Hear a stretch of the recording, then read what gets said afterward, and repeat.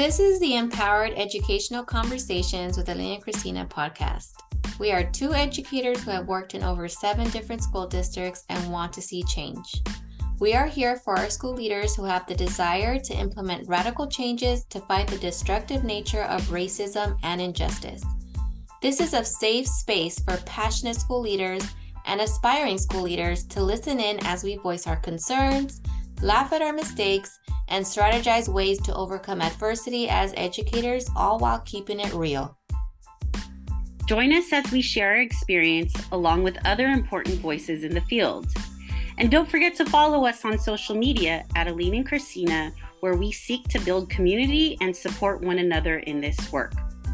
While you're there, share this with a friend and colleague, and rate and review this podcast so we can get this to even more school leaders who want to do this work. All right, let's get to this episode.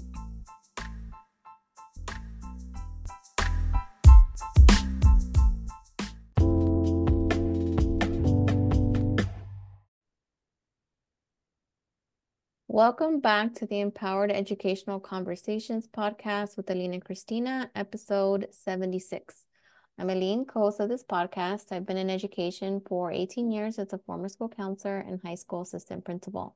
I'm currently a district counselor at a K-12 school district and a school leader coach helping educators revolutionize the K-12 school system. And I'm Christina, the other co-host of this podcast. This is my 19th year in education. I was a former high school English teacher and K-12 site administrator. I'm currently a teacher coach at a K-12 school district and a K-12 co-school leader coach with my homie and business partner, Aline, right here in the San Francisco Bay Area. Hey, y'all. So before we get into our episode, let's do our check-in. Christina, how are you doing? Tired. I had the stomach flu all last week. And so usually when I'm sick, I could still at least function at home and work remotely, but that so did not happen last week. I don't want to be all TMI, but if I wasn't in bed, I was on top of the toilet or I was cleaning the toilet. So now I'm back at work and today's a Monday and it was just me catching up and rescheduling and trying to prepare for meetings and trying to combine meetings, yada, yada, yada, yada. So that's where I'm at. What about you? Yeah, I mean, I did not have the stomach flu, but I'm definitely tired. Did a full day of a PD today, and I'm still kind of processing it and in my feelings about it. And I am currently drinking the viral Sleepy Girl or Sleepy Time cocktail, which is not alcohol, but the tart cherry juice, the magnesium powder, and the prebiotic soda.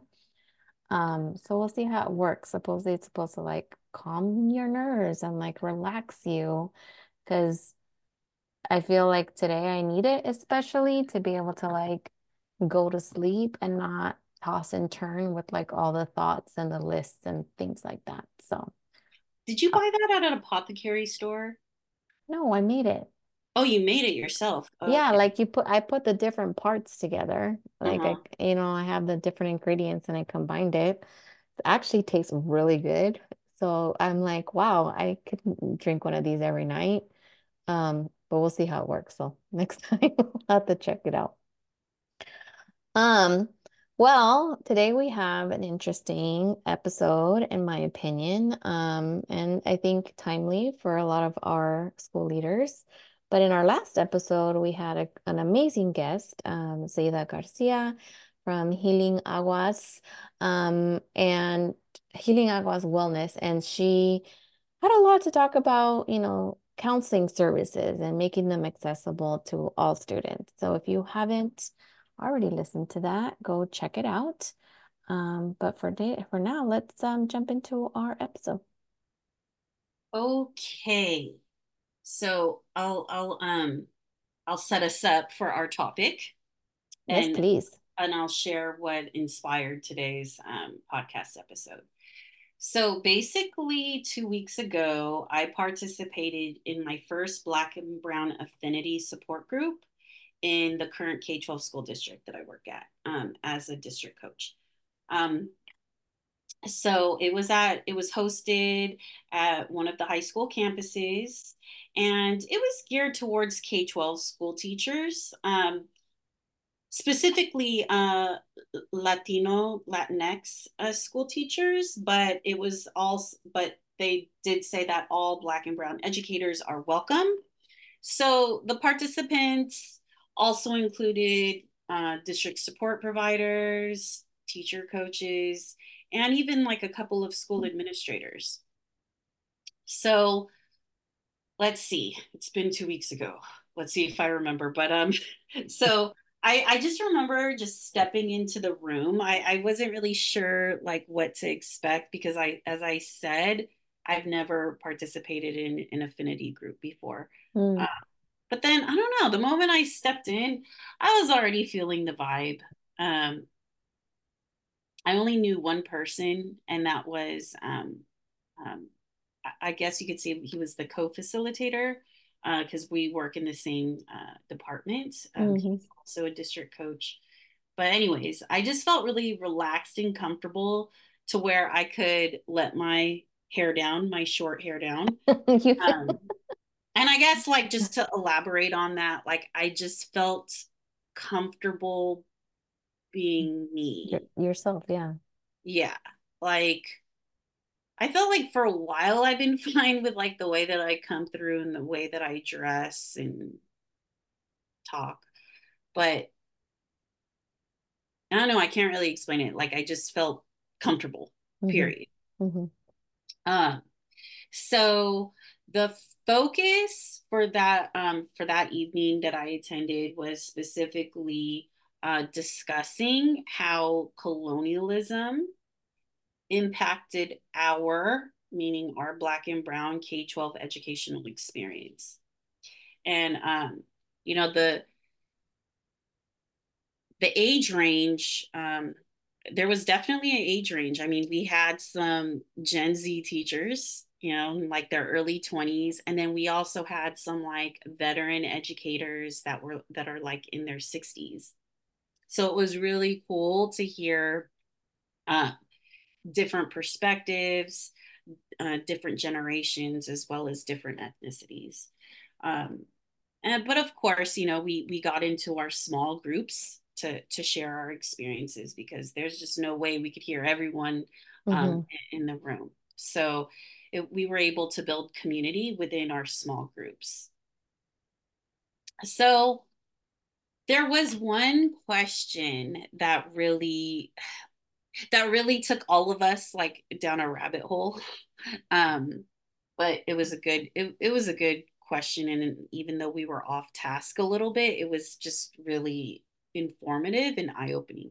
Basically, the facilitator asked us like how to what degree or how explicit was race and culture discussed in your household. Mm, Um, yes, you could talk about your school experience, but then, you know, our first educational experience is always at home. So yeah. he was like, so what did that look like? Um, and like within my small group, the answers varied, where it was like, well, we were allowed to speak our native language. Our parents allowed us to speak our native language at home, or actually, they didn't want us to learn our native language. And this is like from various groups. This is like Mexican, Chinese, Filipino. And they're just like, yeah, like it was, we were divided, like, oh, for sure our parents were teaching us, or like, no, our parents didn't want to teach us.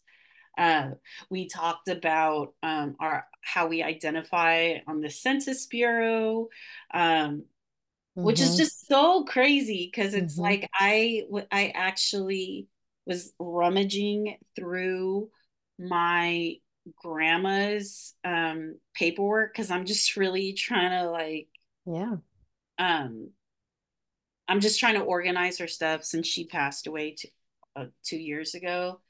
Um, there was this one um, document because my grandfather was in the military where she actually they typed it in for her that my grandmother was white. I was like, dude, my grandma's hella not white. She's light Hmm. skinned, but she's not white. Okay. So yeah, we Hmm. were talking about that too Hmm. in class. But there within our six-person group, we all had one thing in common was that our family didn't explicitly talk about race or even use the word race. We Mm. just talked about it like indirectly, if you wanted to call it that, like in terms of like we learned about our culture or our race through food, through music, through dance, through family gatherings, through religious holidays. And so from there, I'm not going to share their experiences because, Yeah. confidentiality. But what I shared with them was that, I shared how um, through my dad, I am a first generation Filipino American, but on my mom's side, I'm actually second generation. Hmm. Um, but The anyway, 1.5. 1.5. And um, my dad, my mom actually could understand like three Filipino dialects, Mm. like fluently. Hmm. Um, that's how she be getting all the gossip because people think she don't know, but she know. Like she's beyond the whole conversation element. Okay. She knows, Hmm. but she Hmm. sounds exactly like me. Whereas my dad, he's the one that speaks Tagalog fluently. But he made it clear he didn't teach it to us. And that is like one regret that he has. And he only brought up that regret when I had a baby.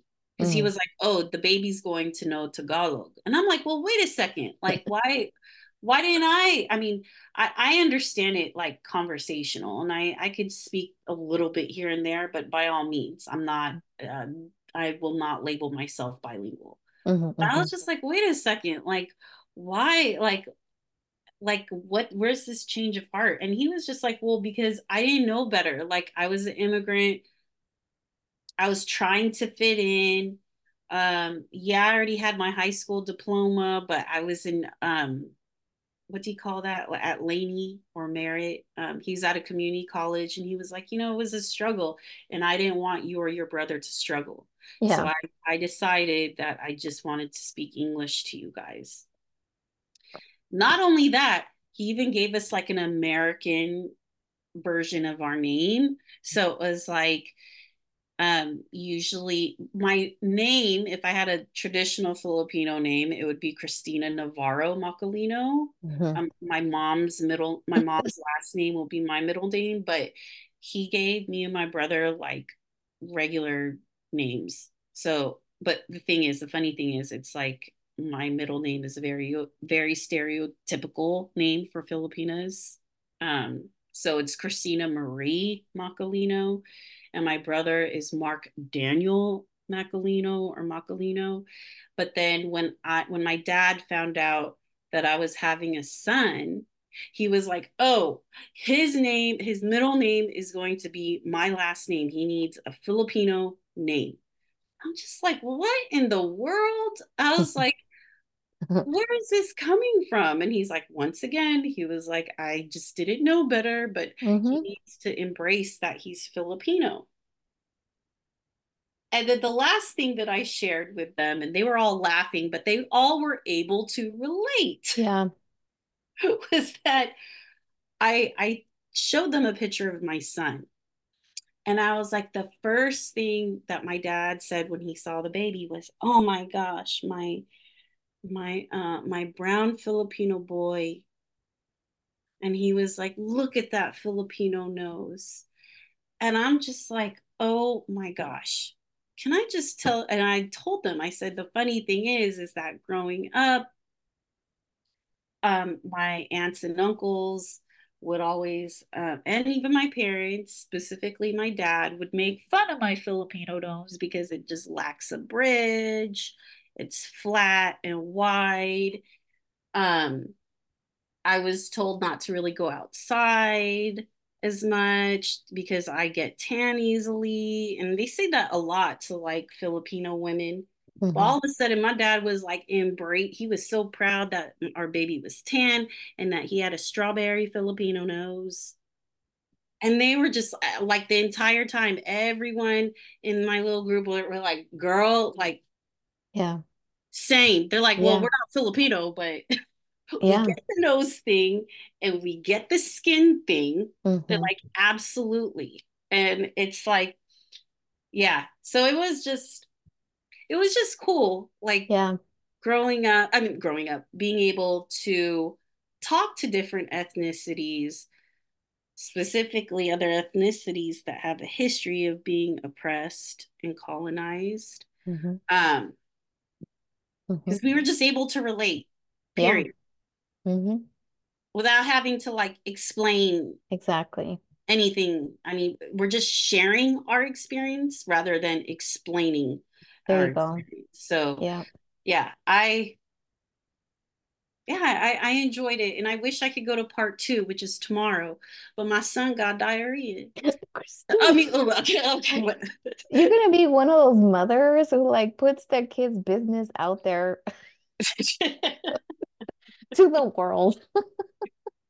Well, sorry that you're gonna have to miss part two of the affinity space. I think they're valuable. Mhm, And I don't necessarily like they're I mean, I've had experience with black and brown affinity meet like spaces, but not like coordinated in the sense that oftentimes in districts that I worked with, like we would naturally find each other and like be the group that like, you know, kind of works through whatever activity that we're on. The last district that I work with, like that I worked for, they the equity work that we did, the presenters would break up the groups into affinity groups mhm, so that, if we were sharing experiences in connection to race, microaggressions, implicit bias, equity, that we would be in that space with other people of color, so that we felt safe enough to share experiences and to like reflect and process the information presented to us. So I appreciated that. But I will share this of like one of the fails that I still like am that I still think about, and then I'm like constantly like, okay, what would I do next time and how am I going to fix this and then what opportunities will I have to bring up this situation that happened very recently where I tried to hold an affinity space for staff of color, following a keynote on equity for the entire district. And I had two self-identified as white, um, and staff members for try to join the group and had it derail a lot of what was planned. And so just also thinking about like what how nice that is that you all had that and that it was like you know understood and it was like an invitation for those who identified as, Black, brown, or as a person of color or oppressed group or those that have experienced colonization. Um, and just how, next time I'd be a little bit more explicit or feel or like ask for the support to have that conversation and have the people leave the space. But I do value them and I do find them to be important in this work, especially in education. yeah. I I when my last admin position, um, I mean, I helped organize. I helped the count. I supported the counselors.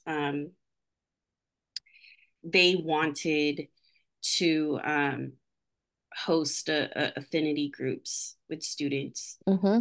Um, geez, this was like 4 years ago, so I can't even really remember. Okay, there was one affinity group with I want to say Yemen students. Hmm. I'm pretty sure it was a Middle Eastern group. There was something that was happening Yeah, during that time 4 years ago. Do you remember, Aline?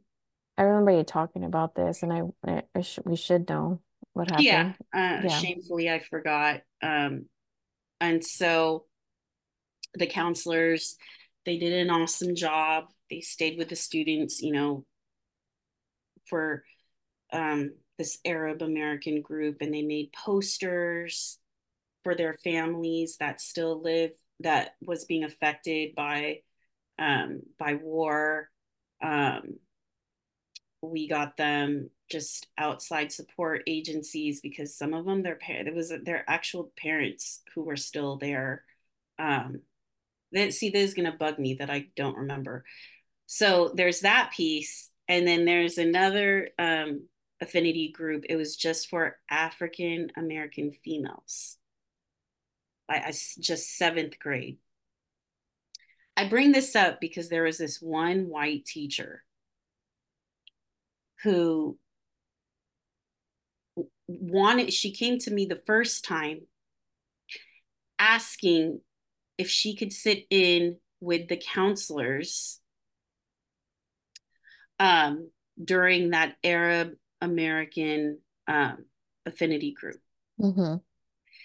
And because she was like, I already asked them and they said no.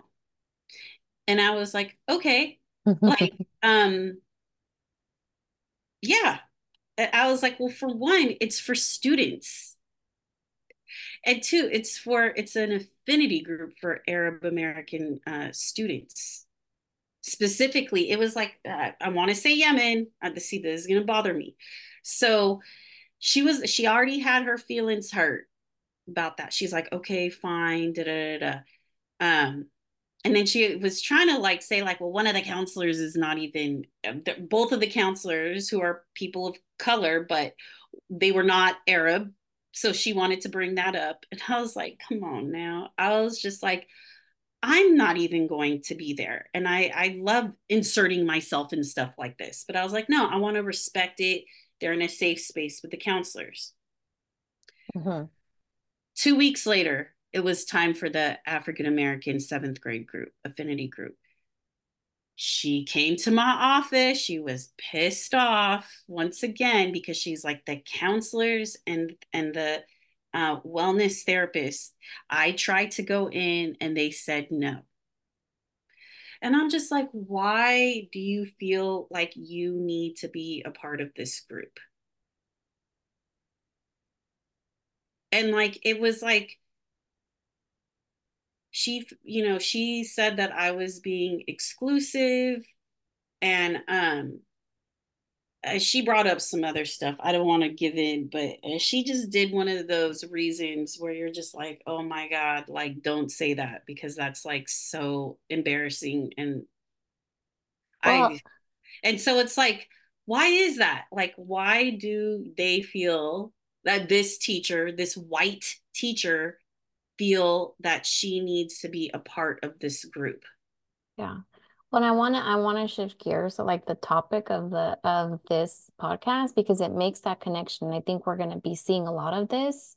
Um, because I want to hear kind of like how when you all started talking about ethnic studies and how Oh like we're in gosh. California. So Christina will speak more to like what that, the relevance of that.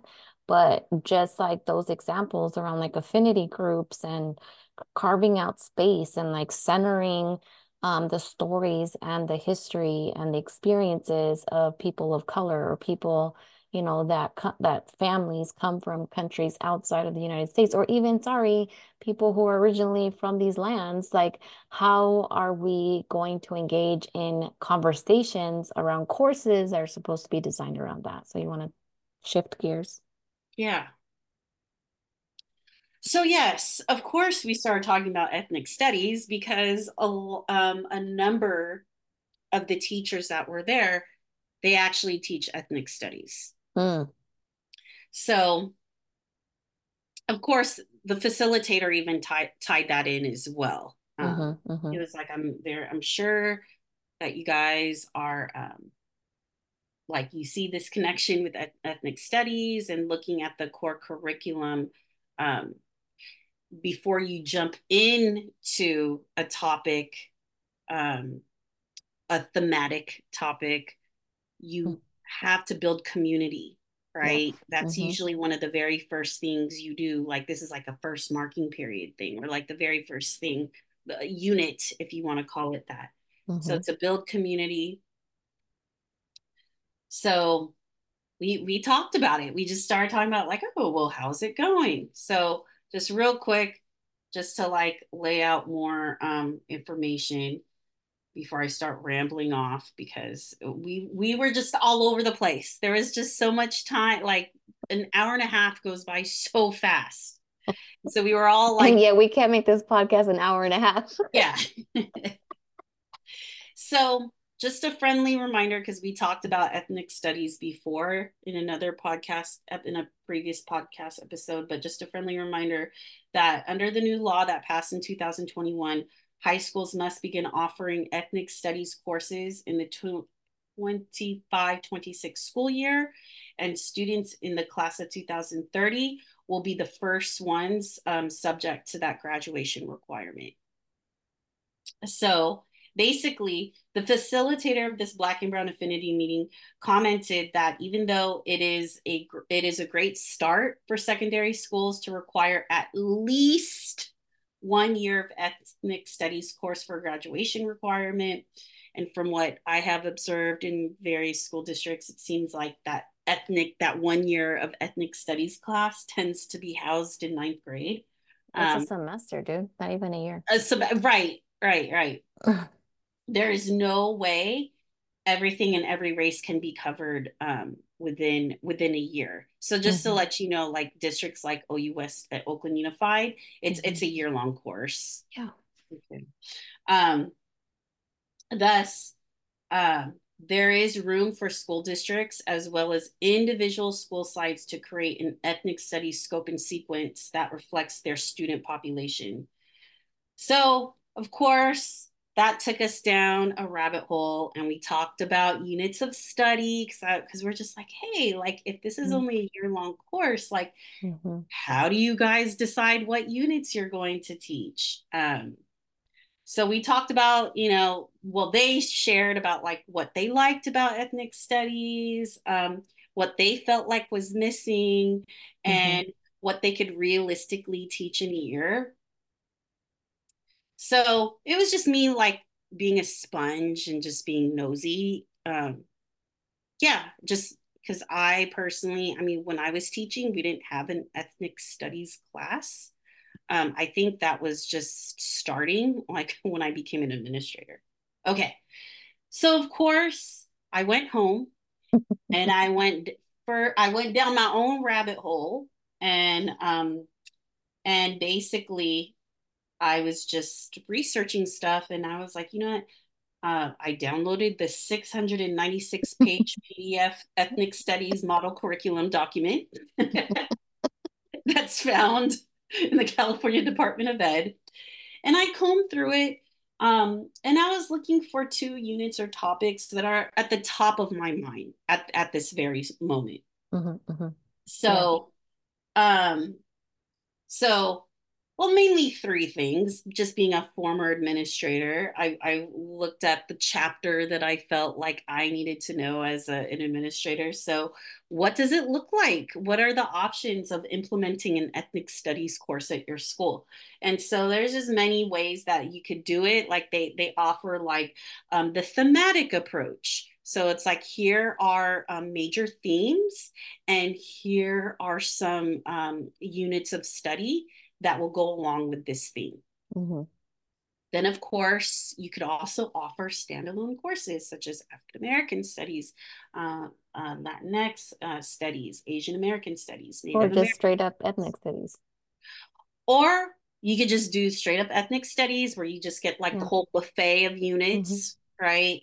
And then there are districts, and I think you're aware of some, where they don't have a class that says ethnic studies, but it's integrated within current classes, Yeah. right? Like integration, you said, right? Yeah.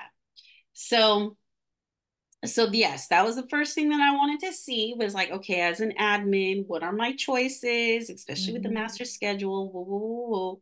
Mm-hmm. And then of course, being Filipino American, I was like, let me see, well, what we got with Filipino American topics. And then of course, I wanted to see what was up with Palestinian Mm-hmm. American units or just Palestinian units. And this is what I came across. Once again, teachers are not limited to this, but these are what is approved. So anything that you do outside of this, you may need to seek approval. But Mm. these are the approved lessons, right? These are the sample lessons. So if you look at lesson 14, they have Asian Americans and the model minority myth. Okay. Sample lesson 17, Little Manila, Filipino laborers, and the United Farm Workers. I was Mm-hmm. really excited to see that. Yeah. I saw nothing in regards to Palestinian uh, or Palestinian Americans, Mm-hmm. but I did find lesson 30, 31, which is about Jewish Middle Eastern Americans. To be quite honest with you, I that threw me off. I've never seen Jewish. I've seen Jewish Americans and Middle Eastern Americans. I've never seen the label Jewish Middle Eastern Americans.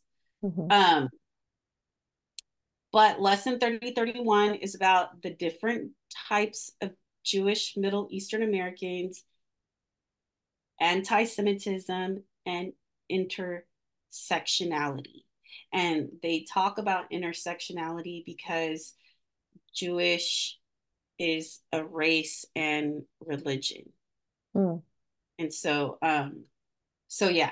So there's that piece.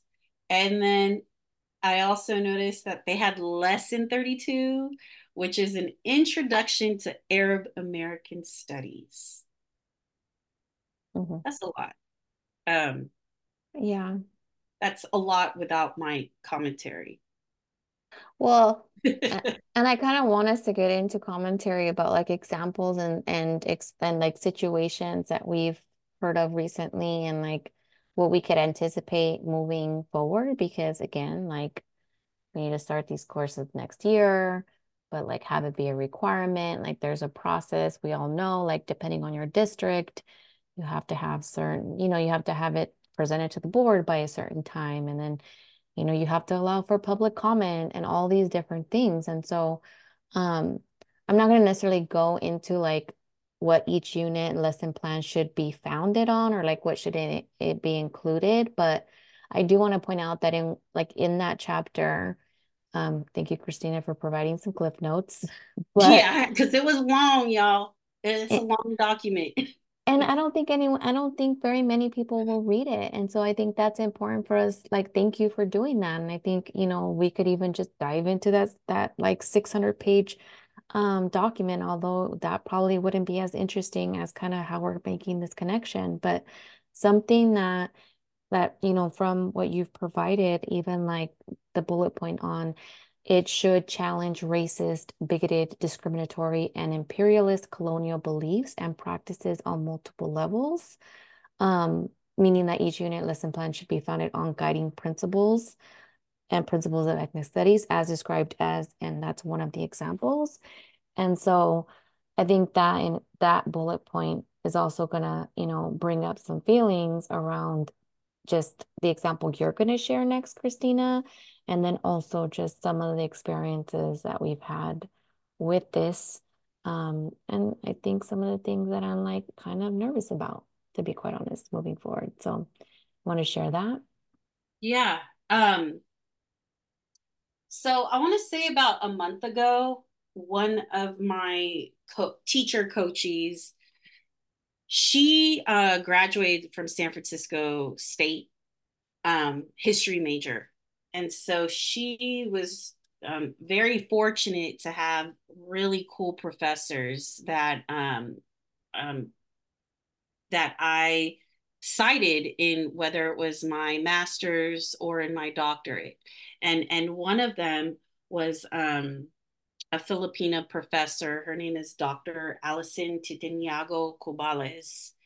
Mm-hmm. And she's a ethnic studies professor at SF State. She my basically my teacher coachee, she was like, hey, like, read this, you may want to sign this petition. So basically, once again, going down this rabbit hole, I once again I came across the petition that I signed, um, that was in support of reinstating Dr. Alison Titiniago Cubales, a Filipino American ethnic studies professor at San Francisco State. Just more information about her. She's the co-founder of the Community Responsive Education Consulting Firm, and she was hired by Parajo School District to develop and implement a comprehensive ethnic studies program. So that would include a specific framework, um, choosing specific units of study, and administrative and teacher development. And so I really wanted to play clips for you guys, but that would take a long time. But we'll put the YouTube Mm-hmm. board meeting I'll in our link it. show notes. Mm-hmm. But so here's the thing. And I'm reading this straight from the petition. Okay. So basically, her firm has been working for has been contracted by Parajo. Is that the way that you're supposed to pronounce it? I really don't know. I mean, technically it's pájaro, but I don't know how they pronounce it. Oh, okay. Well, they CRE, which is the consulting firm, they've been hired for the past 2 years. And Mm-hmm. so it was just this past summer, this past September 13th, um, it was up for renewal. So basically, okay, here's the description. During the September 13th board meeting, item 9.10, the Ethnic Studies District leader, Claudia Monajares, presented PVUSD's history of ethnic studies, including the partnership with the CRE since the fall of 2021. The PVUSD's ethnic studies framework that was presented was co-created with CRE. She presented a proposal to renew CRE's contract. So after the district leader's presentation, it was open. The microphone was open to the public. So following the presentation, there were two public comments by Roz Shorenstein and Gil Steen, who are Jewish Americans, who falsely who accused Dr. Tintiniago Cabales of bias and bigotry. Shorenstein stated that Professor objected to stopping hate as a goal of education and was a quote consultant who created and rejected policy for bigotry end quote. Both commentators made a claim that state offers this for free, referring to professional development for ethnic studies. Mm-hmm. No evidence was presented to substantiate the defamatory accusations by Shorenstein and Stein.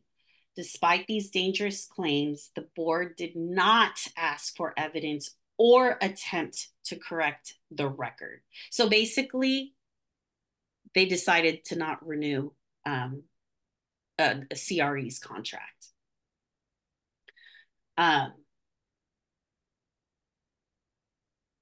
Can I just say this? Like, so when Shorenstein and Gilstein, um, when they presented or when they said their accusations against the professor, they used a lot of general statements, Hmm. and they talked about this letter that the professor refused to put her name on, and they also brought up too about like the governor and how like this organization tends to be at odds with the governor. But then that was it. Like they did not present like, okay, like here's a statement or here's an example of her being a bigot, or like here is the letter. Like this is what the letter was about. Cause I'm like thinking in my head, okay, well, what's this letter? Like, what's this letter about? Hmm. Um, but they didn't even like cite the letter or give like a brief summary of the letter. It was just so like ambiguous. And what was so irritating was that there were a few board members, like you would think as board members that they would question these accusations, that they would ask for evidence, but they did not. One of them, who looks like he's a person of color, I don't know. Okay, I am making assumptions here, but Hmm. instead of asking clarifying questions, he just asked, he was concerned about the price. He was talking about the price. And Oh, like, because us consultants, man, we charge way too much money. right. I mean, like, he was like 110,000. It's like, yo, let's talk. Which they've signed off on contracts that large before. I mean, listen to these things. Okay. Yes. 110,000 for someone that does leadership development for all secondary principals Hmm. Hmm. Yeah, that's the thing. It's like, to hmm, help them, the site level administrators, hmm, implement the ethnic studies program at their school sites. They get teacher development, focus on the development of ethnic studies, specifically for language arts, English language arts. hmm. And then here, to provide professional development, whether it's asynchronous or synchronous for teachers and students. Like that's $110,000. Hmm. If you were to ask me, I feel like they should have charged more. More. Yo, Hmm. Well, and so what I want to like, say oh, here go ahead. is that like as I'm seeing this and I'm hearing you, and I also saw the petition circulating Instagram. I happen to have like attended different professional developments with Dr. Taniago Cubales Dang, you before. have. Yeah, like Good for back in the you. day. Um, and so I could see, and I think so there are two separate issues here. One, the board, like the public comments were directed at whether or not the contract should be renewed to work with this consultant. But what sparked this issue was that this consultant was working with the district, and not just the district. I want to point out that they have an ethnic studies department, an ethnic studies team, and that they weren't just trying to meet the minimum requirements of AB, what did I say, 110, 101, I think it's 110, to offer an ethnic studies course. Like they are building this out as an ethnic studies program, and they want to offer it throughout ninth through 12th grade. Right. It's not just a one-off class. Correct. So this then does require more investment. It requires a team. It requires time. It requires, professional development.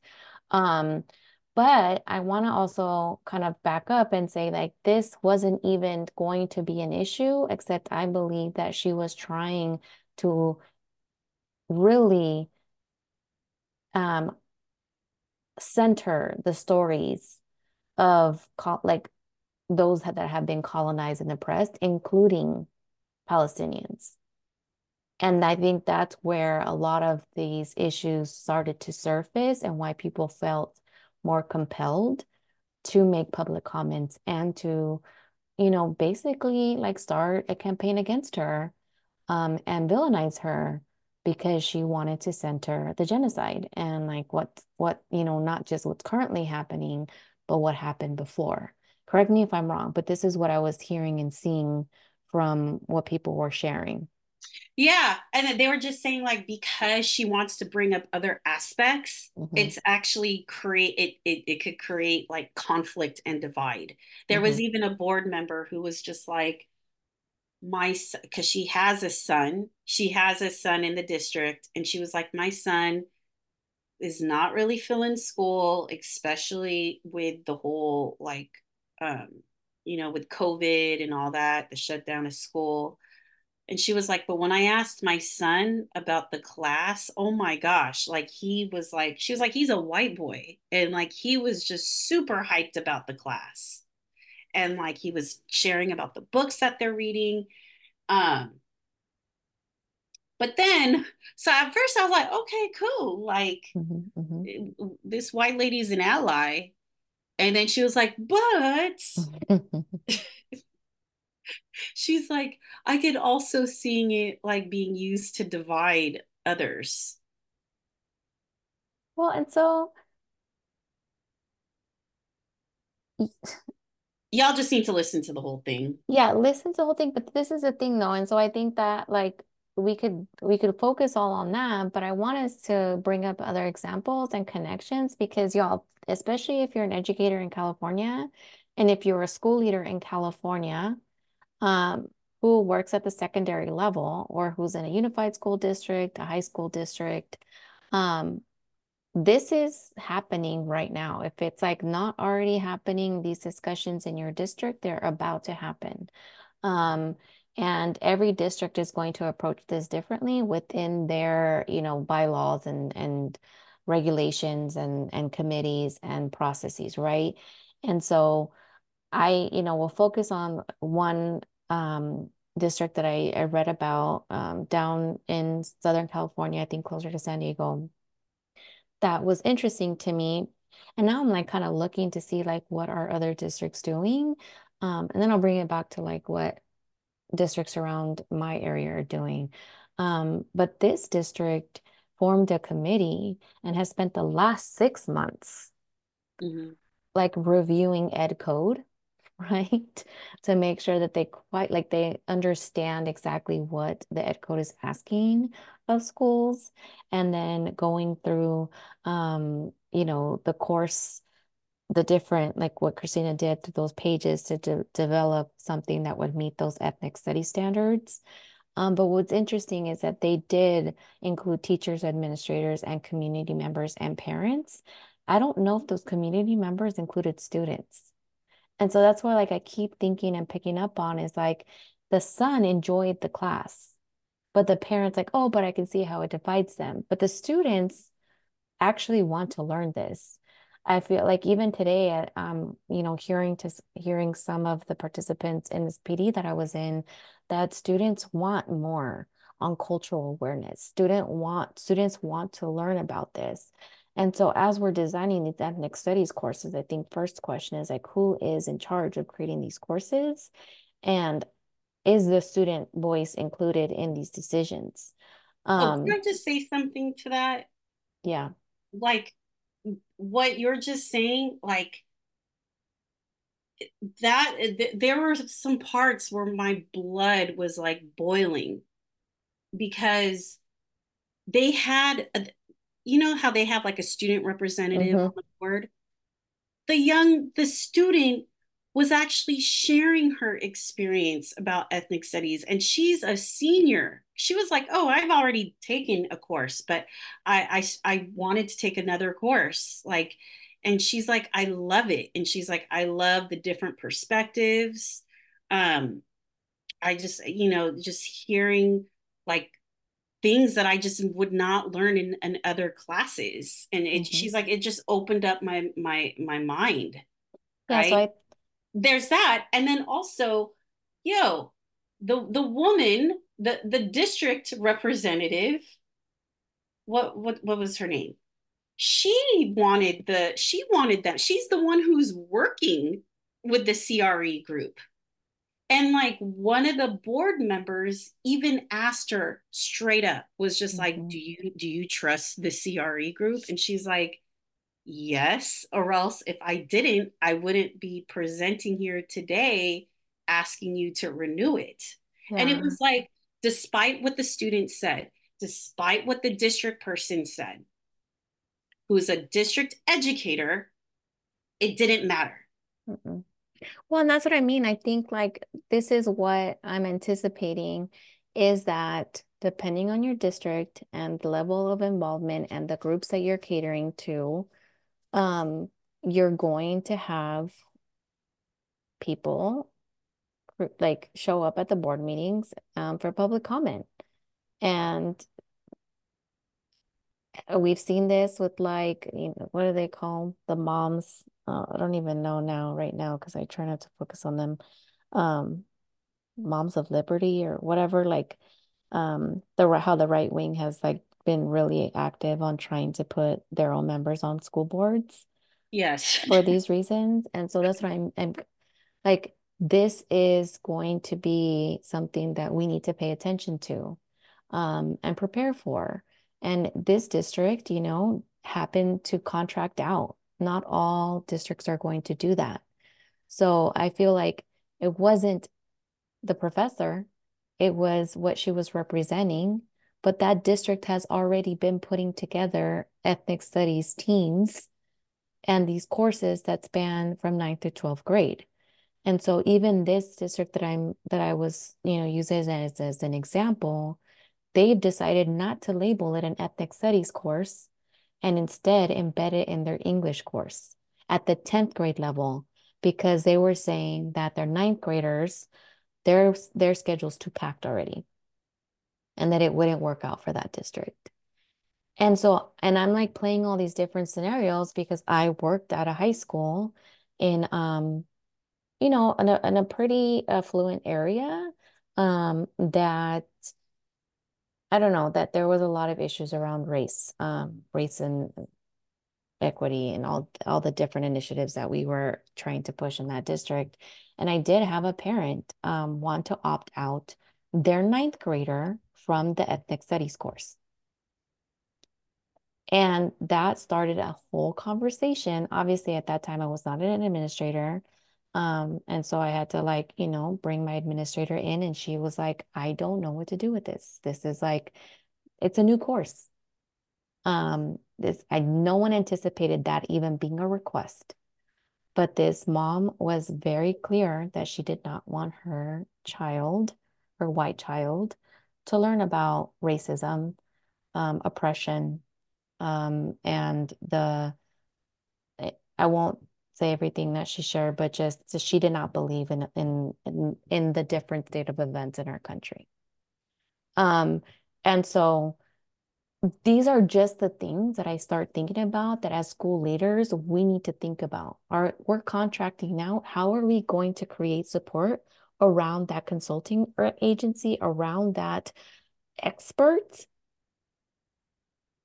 to like, put that out there where her contract isn't going to be up for question because we have parents upset that their side isn't being represented the way they want to, but isn't necessarily history or accurate facts, right? How are we at schools going to like go through scenarios where parents are going to want to opt out a kid from ethnic studies because they don't believe in it?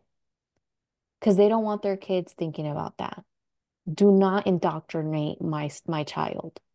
Mm-hmm. But it's a graduation requirement. And that's what I had to keep reminding the parent. And ultimately, I was told to move the student that they would address it before she graduated. And so I'm like, well, we just like, okay. So we're basically saying it's okay for parents to opt out their student. Um, and then, like, are there going to be committees or is it going to fall on the district like curriculum team that for social studies, because that's kind of where it's been housed in my district. So like I think really the point here is that we have a call to action for our listeners, especially if in your California, is to like ask yourself, and especially if you're at the high school level, but to find out what's happening in your district around ethnic studies. You know, some of our schools are already piloting these courses and we have not received pushback. And so, but there are going to be districts that do. You know, will you be at the board meetings? Will you be a part of the committees? Will you be hiring consultants? How are these consultants being, you know, protected or supported from your community? Because again, those are your community members, those are your constituents. And I think even before we got in this recording, Christina, just how political this all is. And how again, like this was something that was instituted at the you know state level. But depending on how that seat turns, could go away. And how like, you know, we see that politics like to erase history or pretend as if things don't happen or name things differently, which is why I think we're seeing, you know, it highlighted around like Palestinians not being represented in the curriculum, whether or not we call this a genocide, how we talk about it, if it's going to be included, and also how so many districts have the out that the course really only has to center their populations. So that's another way where some districts are going to be able to get away with not presenting certain cultures because we don't have a large percentage of those students at our school or in our district. And that also concerns me if there's going to be some more conservative districts in our state say like, well, we only have to center these voices because that's representing our population. So I think that we have a responsibility to understand the law, understand how it needs to be implemented, and understand how it's unraveling in our district. What do you think? Yeah, I mean now I'm just kind of curious because I know, I was just looking up Oakland Unified and I now it's like I mean there's like a whole web page on it Hmm. tab. Um but of course I'm going to do some more digging because I don't know if it's the history department that's housing it or is it the Office of Equity that's housing it because I'm seeing both names there. But then I'm also questioning like, well, who's on the Office of Equity? Like, are they teachers? Right. Um, so, you know, I felt really bad for this director going back to the Pajaro School District. Um,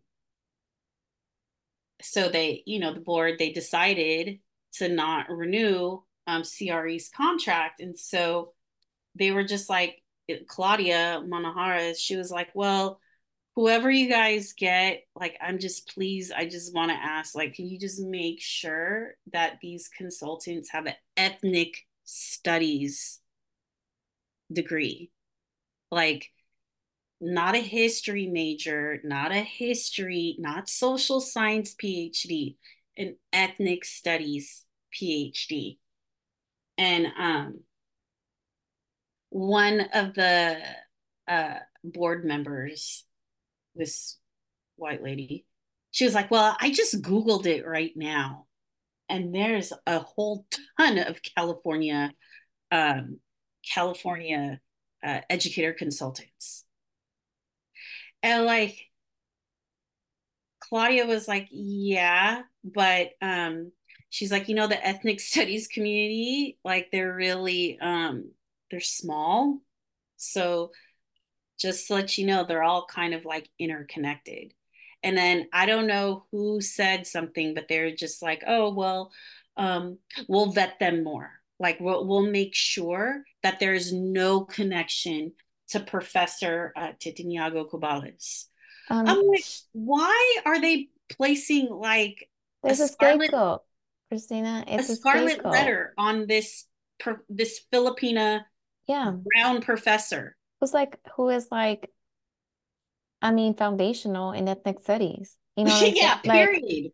So Not just in California, you're but gonna have a in hard the United time finding States. people that aren't connected to her in some way or have cited her in research. Like, yeah, I mean, again, we have to also question like who is on the school board, right? And how much do they actually understand what it is that we're trying to do for our students? And so again, politics. And so I feel like, I just really want, I mean, we could talk about this for days. I would love to talk some more. Let's start a campaign to get Dr. Titaniago Cubales onto our podcast to talk. Hey, I can dream big, right? To like talk about The show, you know what I'm saying? to Like, talk about ethnic studies. But like, I really do think that at our level, like within the schools, within our districts, is really becoming involved in these board meetings, and doing the research. Where is ethnic studies going to be housed? And how does that shape? Because yeah, in social studies, it's going to shape it significantly. We are not working with consultants. We haven't even thought about bringing in anyone within ethnic studies to support this initiative. So, um, our call to action is to become involved, to even do some Googling, ask some questions, who is on your committee? How is this course being rolled out? When is it going to be showing up for approval? And anticipating what your community response could be.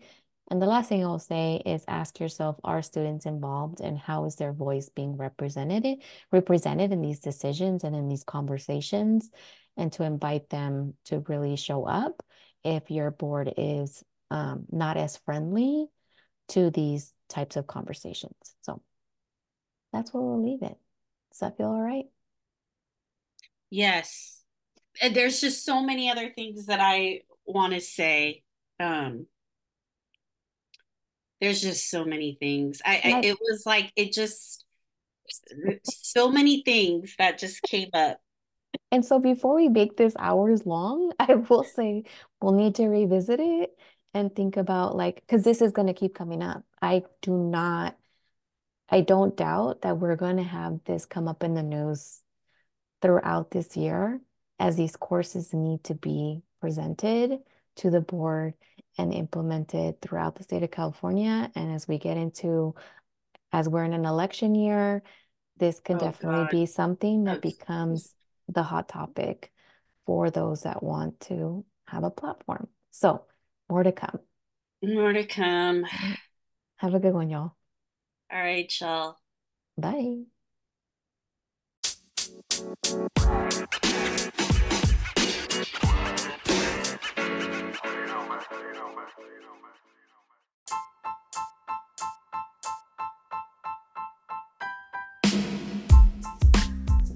We hope you enjoy this conversation. Don't forget to follow us on Instagram at Alina Christina. Check out our content and engage in a conversation with us through the comments or DMs. Also, please help us grow and share this with your friends, colleagues, as well as post on your social media. We look forward to next time. Take it easy.